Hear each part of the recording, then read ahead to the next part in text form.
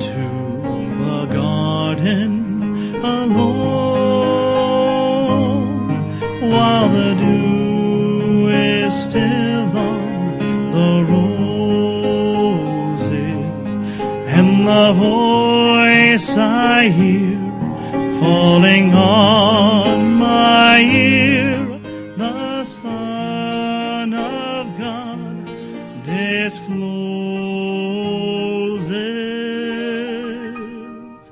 and He walks with me, and He talks with me, and He tells me I am His own, and the joy we share as we tarry there, none other has ever known.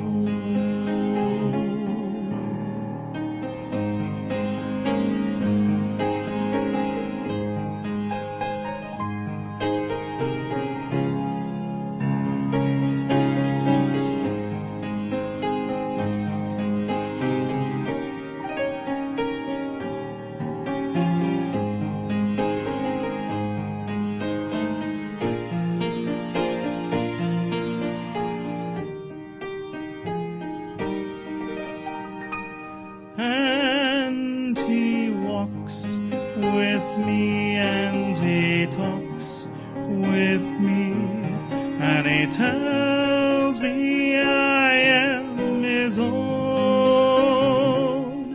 and the joy we share as we tarry there, none other has ever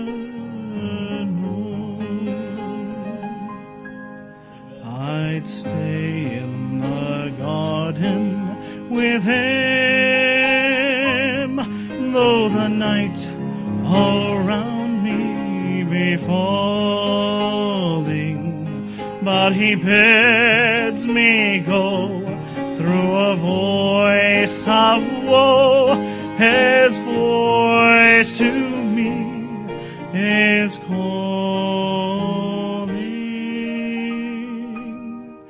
and He walks with me, and He talks with me, and He tells me I am His own, and the joy we share as we tarry there, none other has ever known.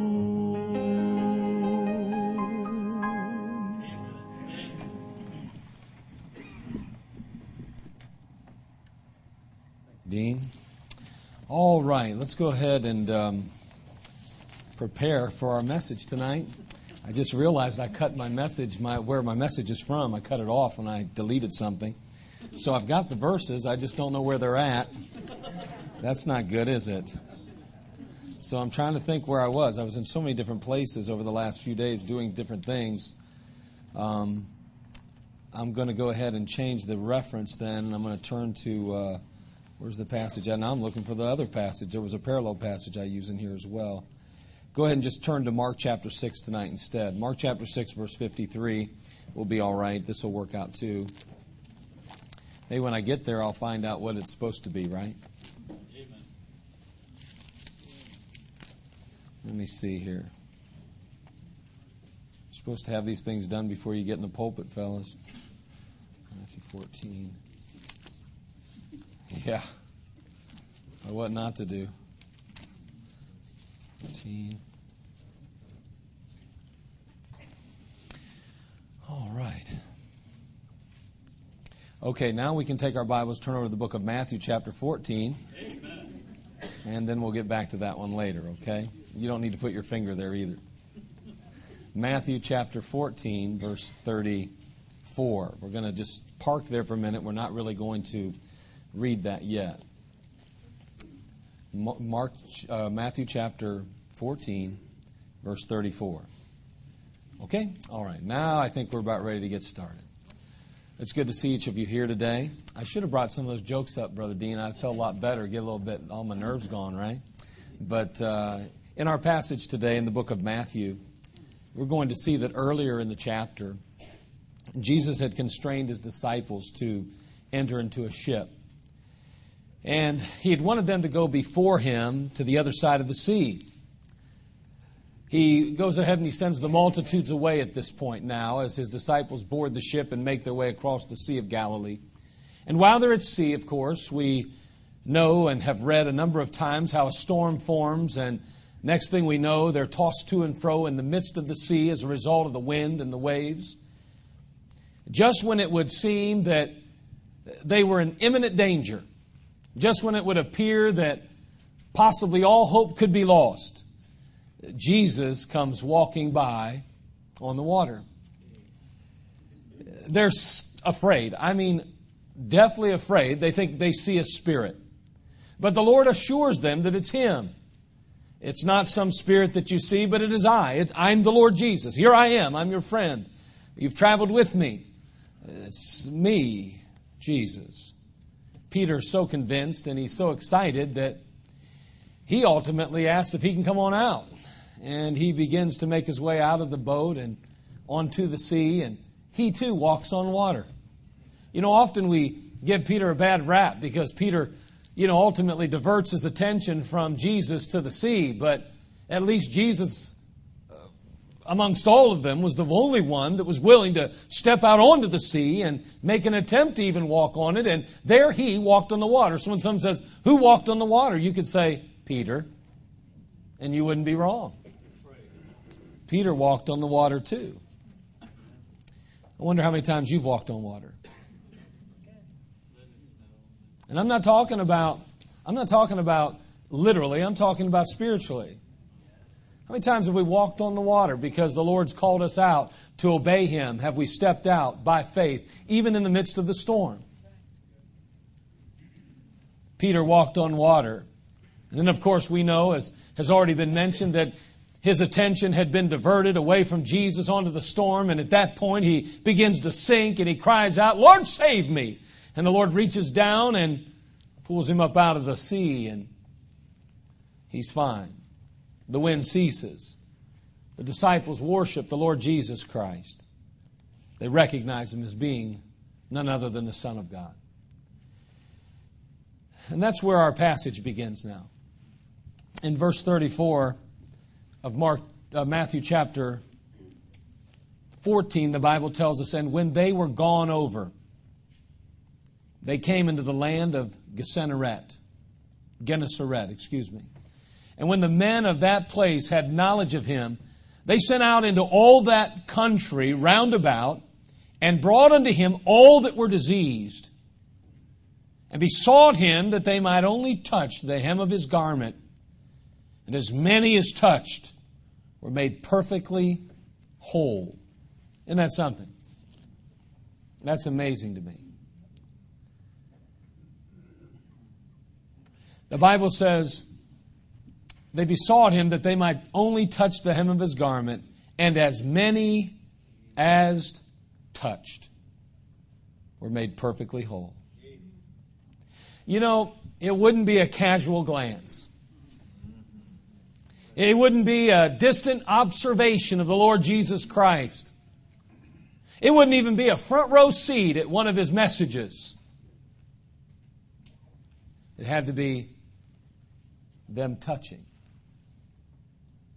They had to be close enough to Him to touch. No one is healed. No one is helped. No one forever changed until they're close enough to touch Him. If we're going to see folks saved, if we're going to have folks born again, if we're going to reach our city for the Lord Jesus Christ, if we're going to reach our family and our friends with the gospel of Jesus Christ, then we're going to have to get them close enough to touch Him.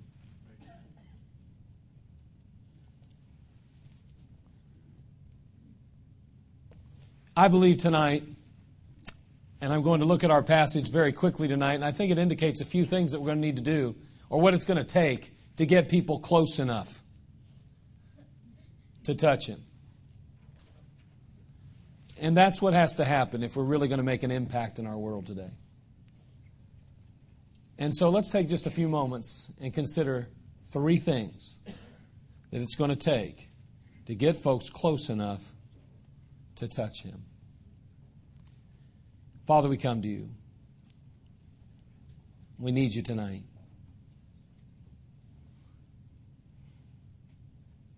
Father, may You truly be in this place. May You fill me with Your Spirit, and may You speak and move and fill others with Your Spirit as well. We, Father, do not want to waste our time tonight listening to just a mere bundle of words. May You speak to us. May we be moved and may we be motivated. May we be inspired and encouraged to, Father, truly help others get close enough to be changed. We need You, Lord, tonight. Speak to our heart in these next few moments. We'll thank You in Christ's name. Amen. What's it going to take then? You know, a lot of times when we think about reaching people with the gospel, we think about, taking the gospel to them. And we need to do that, obviously. But in our passage today, we note that there were those that literally made sure others were in proximity to Christ so that they could be reached, so that they could be changed, so that their lives could be transformed. It's sometimes to our fault a problem because we have a tendency to want to, kind of take the gospel to people without bringing people to the Lord. And we're going to see that there's a couple of things that took place here that I think will help us to reach the world with the gospel in a more effective manner. First of all, if we're really going to see folks saved, if we're going to have to get folks close enough to touch Him, it's going to take trust. It's going to take trust. You say, what do you mean? Well, the apostles early on in their ministry were given a seemingly impossible task. They were told in the book of Matthew, you might be close there obviously by now, turn just to chapter 28, verse 19 and 20. You may know it by heart, I don't know. But they're being given some marching orders, and here's what they're told. Matthew chapter 28, verse 19 and 20. Go ye therefore and teach all nations, baptizing them in the name of the Father and of the Son and of the Holy Ghost, teaching them to observe all things whatsoever I have commanded you. And lo, I am with you always, even unto the end of the world. Amen. Their task, clearly outlined, to teach all nations. To baptize all nations. Think about that. A pretty daunting task, is it not? I mean, to teach all nations. To teach them what? To teach them the gospel, to help them understand that Christ alone is the way, the truth, the life. That He is the Alpha and Omega, the beginning and the end, the first and the last. He is the great I Am. He is the lily of the valley, the bright and morning star, the fairest of 10,000 to my soul. He is altogether lovely. He is the Lion of the tribe of Judah, the Lamb of God, which taketh away the sin of the world, the only begotten of the Father, and the resurrection and the life. He is the one who's called Wonderful Counselor, the Mighty God, the Everlasting Father, the Prince of Peace. This is our Lord, Jesus Christ. And that is who they're to pronounce. That's who they're to proclaim. That's who they're to teach the world about. The whole world is to hear this news that there is a Savior. And not only that, but they're to baptize the whole world. To reach the world with the gospel.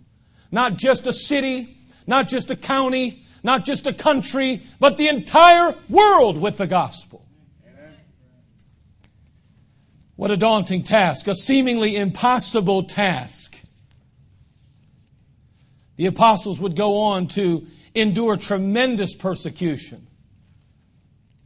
The devil would successfully distort the view of believers in the minds of the ungodly. He is the liar. He is the father of all lies, obviously. So he goes on to distort the minds of unbelievers. He seeks to get them to misunderstand the purpose and the reason for existence as a believer. And the world would view these servants of the living God as being a threat to their own way of life. They'd view them as enemies of the state. They'd view them as troublemakers with closed minds and judgmental spirits. Sound familiar? This, of course, was not the case. But it was the root of much persecution. They would be subjected to a myriad of horrors. Threats, mockings, prison, beatings, torture, and of course even the prospect of death. Facing such opposition demanded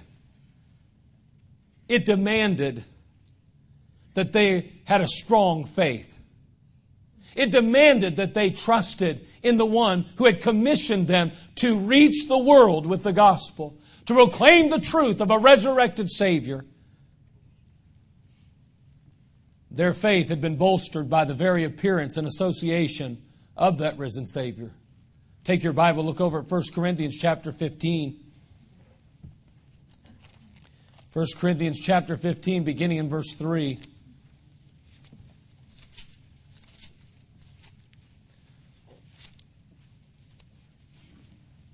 In verse 3, we begin reading there, "For I delivered unto you first of all that which I also received."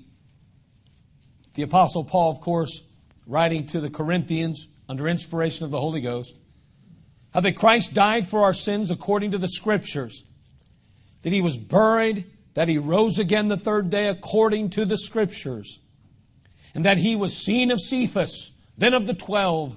After that, He was seen of above 500 brethren at once, of whom the greater part remain unto this present, but some are fallen asleep. After that, He was seen of James, then of all the apostles.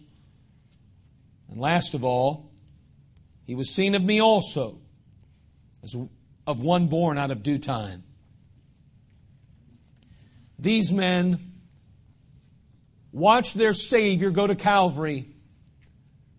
These men who lived with Him and breathed in the same air that He breathed, that ate the same food that He ate, that slept at the same place that He slept. These that traveled with Him and watched how He miraculously healed and made the lame walk again. These men watched Him hang on Calvary. These men recognized the bruised and beaten body of Jesus Christ. They themselves watched and heard of His death. And now they go to a tomb to find it empty, wondering and even doubting themselves whether or not the Savior even rose again. But they saw Him. With their own eyes, they saw the resurrected Savior. With their own ears, they heard Him speak one more time. And they could trust the Lord. When He said, "Go into all the world now," they said, "We can trust this one. Death could not hold Him. We can follow through with His commission. We can follow through with His command. Whatever the cost, whatever it takes, it'll be all right. Because He is with us always, even to the end of the world."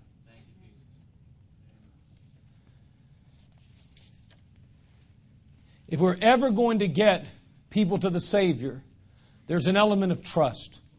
Think about these men. When Jesus steps off that boat, they recognize the Master. They take their notice of Him, and then they leave to go find the sick, the halt, the maimed, the blind.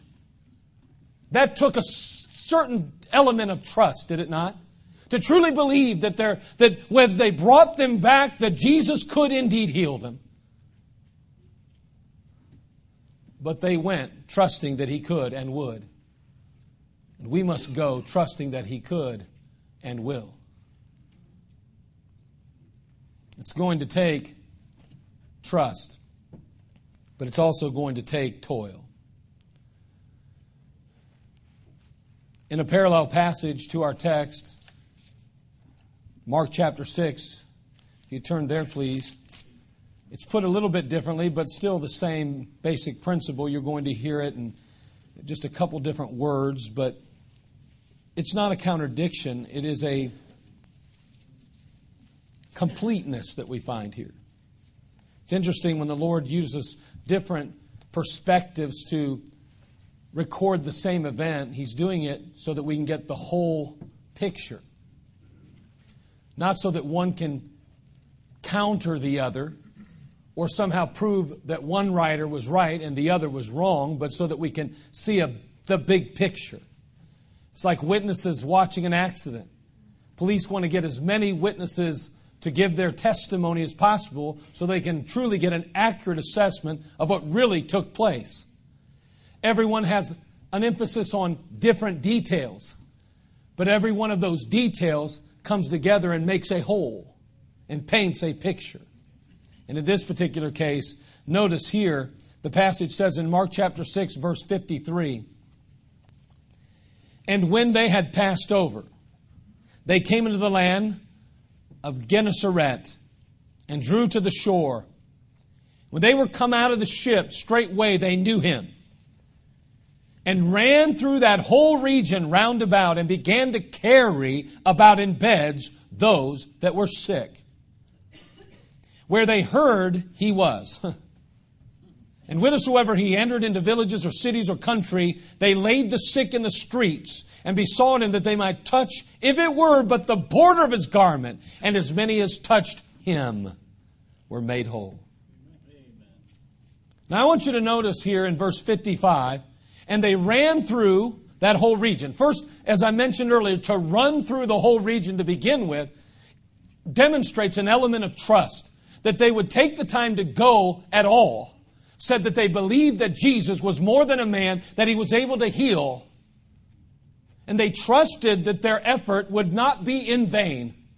But notice once again that as they ran through that whole region round about, they began to carry about in beds those that were sick. These were people who would never have made it to the feet of Jesus. These are folks that would have never been able to touch the hem of his garment or his person if they had not been carried in their beds to him.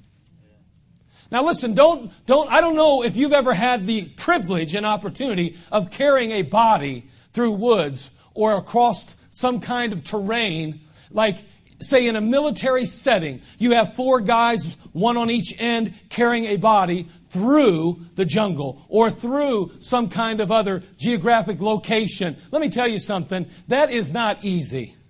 You say, well, there's 4 of you. Okay, say he's 200 pounds. That means that you're carrying at least 50, including that which you're carrying him on. So you got probably 60 pounds that you're carrying in one hand. You still got your pack on your back. You're still busy with carrying your weapon and everything else if you're in the military. Let me tell you something, it doesn't take long. That gets old real quick.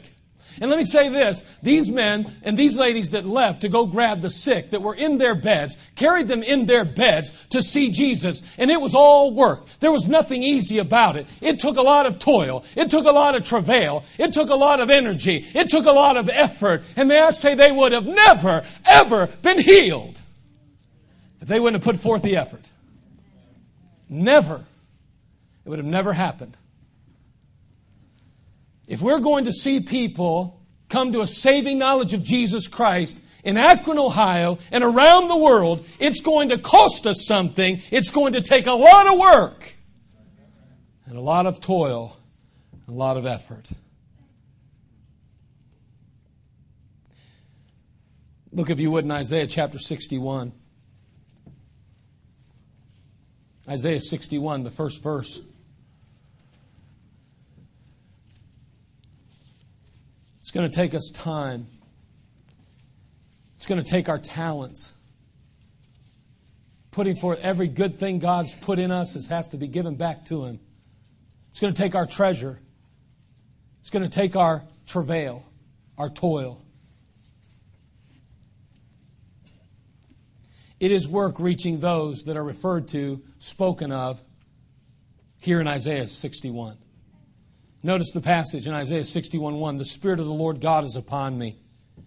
Referring again prophetically to our Lord, but certainly we know that these still exist today. The Spirit of the Lord God is upon me. because the Lord hath anointed me to preach good tidings unto the meek. He has sent me to bind up the brokenhearted, to proclaim liberty to the captives, and the opening of the prison to them that are bound. You know, there's a temptation that exists in the church to only fulfill the first of these objectives. It's a real temptation here. Preaching is the icing on the cake. That's the easy stuff. It's easy. Compared to the rest of it, it's easy. See, when a preacher or a teacher or a soul winner teaches or preaches the Word of God, the gospel of Jesus Christ, usually they're doing something that they really love and enjoy. It's not that hard. It's a pleasure to be able to talk about what Christ has done for us. It's an opportunity to say, man, I'm thankful to God, and this is what He did for me, and this is what He can do for you. And the Bible tells us that that's not real hard. As preachers and teachers of the Word of God, we're happy to stand and proclaim the gospel message. But you know, that's not where it ends according to the passage. As a matter of fact, it goes on to say, to bind up the brokenhearted, to proclaim liberty to the captives. It goes on to say, to open the prison to them that are bound. I'm trying to make light of witnessing. But when somebody comes to Community Baptist Temple and sits in a Sunday school class, it's easy to get up in front and give them the truth. That's nothing hard to do. I mean, that's not hard. That's not tough. Let me tell you something. It's not that hard to preach to you tonight. That's not real hard. You came here voluntarily. You want to hear the truth. You enjoy the preaching. That's not hard for me. I don't stand up here in fear and trepidation going, I hope they don't throw, rotten tomatoes at me. I hope they don't get up and walk out. I hope they don't get upset. I don't worry that much about that. Why? Because you come here voluntarily. It's easy. And it's fun to preach the gospel. But bind up the brokenhearted. Most of them never get here. Proclaim liberty to the captives. Well, if they're not physically bound, they feel bound. Feel stuck. Probably don't feel that they are able to even come to a place like this. And then open the prison to them that are bound. Satan has them so bound in vice and in their lives that they don't even believe for a moment that they even deserve to be under the roof of a... I mean, the ceiling would cave in if they showed up. That's how they view it. See, binding up the brokenhearted, proclaiming liberty to the captives, opening the prison to them that are bound, that is the essence of spiritual warfare. That's spiritual warfare. The idea that the real battle is sharing the gospel with those that want to hear it, that's just the tip of the iceberg. That's the icing. The fact is that real spiritual warfare comes when we enter into the enemy's territory. When we enter into his territory with a determination to heal and help the wounded. When we enter into his territory proclaiming a message of hope to those that are enslaved. When we enter his territory and go on a rescue mission to free those that are imprisoned by Satan and sin.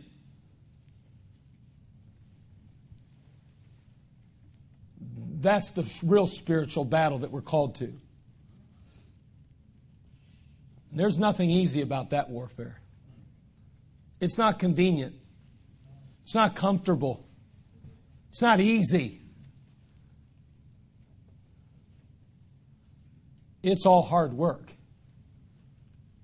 And it costs us something. It demands devotion and determination if we're going to reach out to those who will never be able to get to the Lord without our help. You know, we're good about pointing our finger at the world and going, them wicked sinners. They know better. They should be in God's house. They've had every opportunity that I've had. They know enough to know where they shouldn't be, so they should know where they should be. And we get this attitude toward people that aren't in church.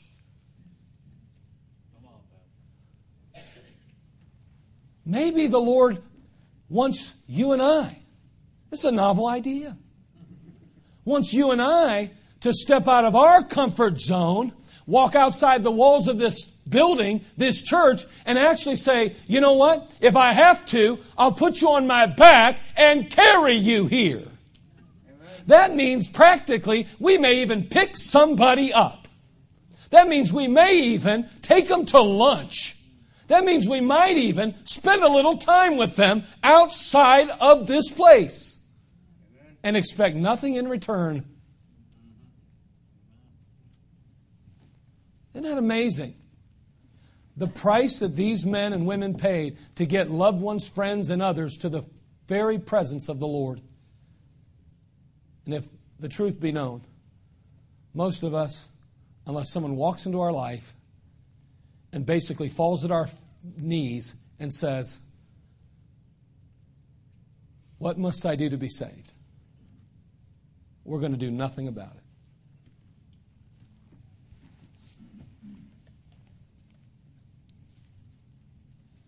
How inconvenienced are you willing to be in order to get someone close enough to the Master to be transformed and changed forever?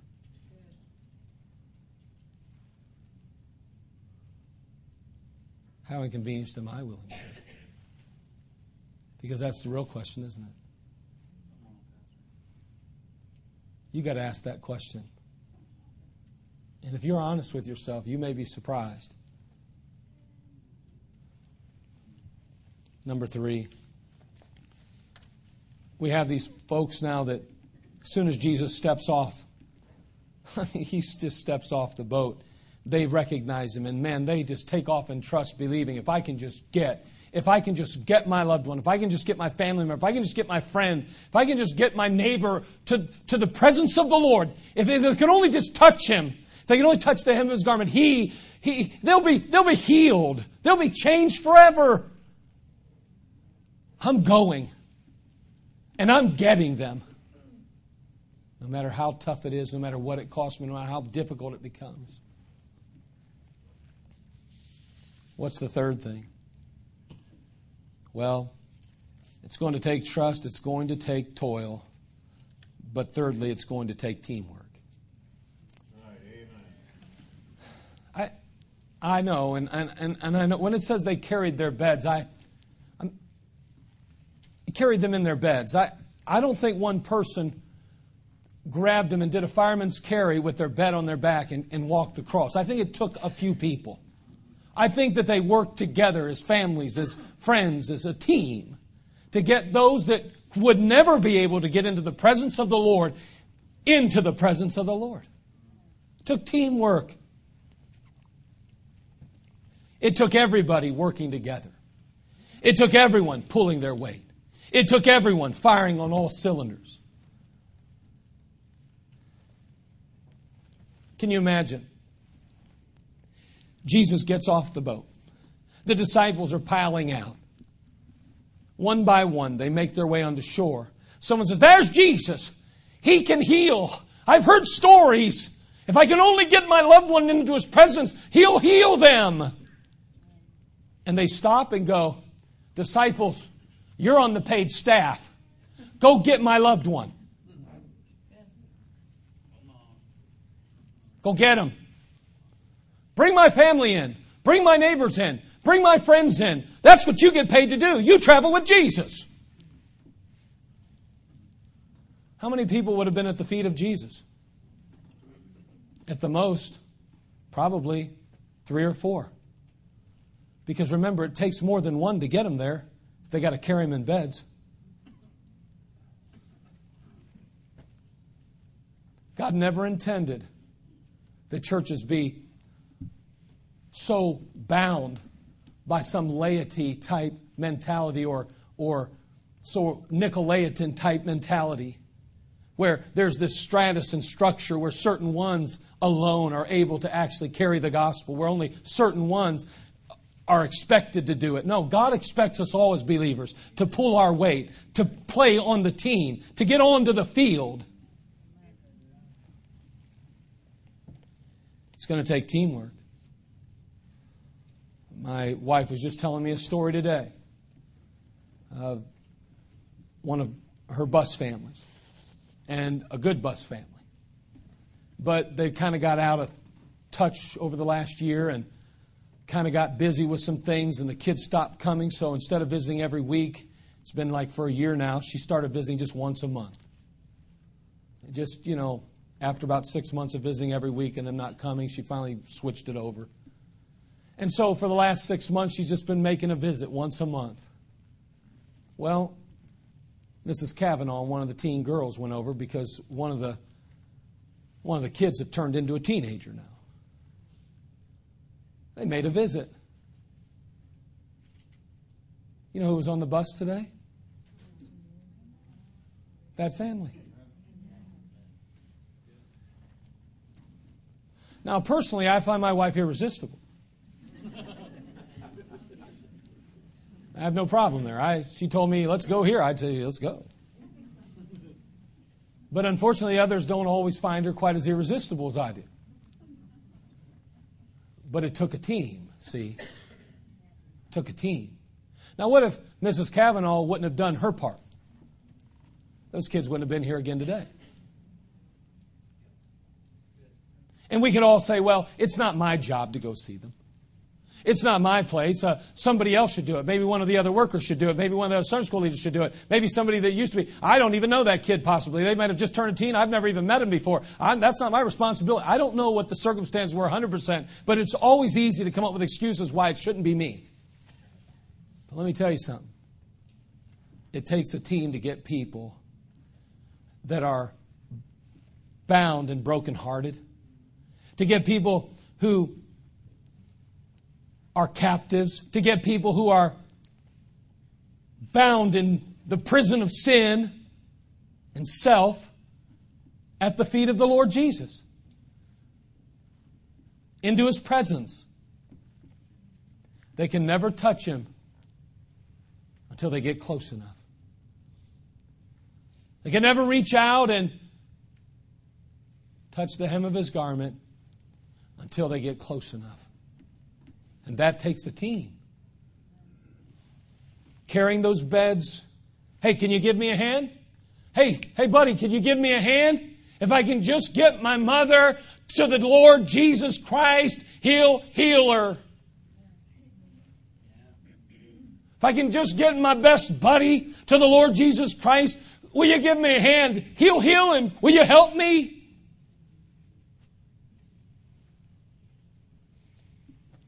And here's the danger, too. It's easy to want to do something when it's yours. And you're quick to want to ask everybody and expect everybody to help.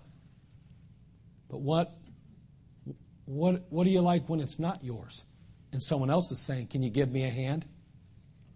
Can you help me reach something I love? There's the difference. Sooner or later, it will be ours. We got to keep that in mind. And truthfully, as a believer, who cares if it is or isn't? Because in the long run, I'm not rewarded based on what I do or don't do for mine or yours. I'm just rewarded for God's glory. He gives me something in the end anyway. Why would I don't need any other motivation.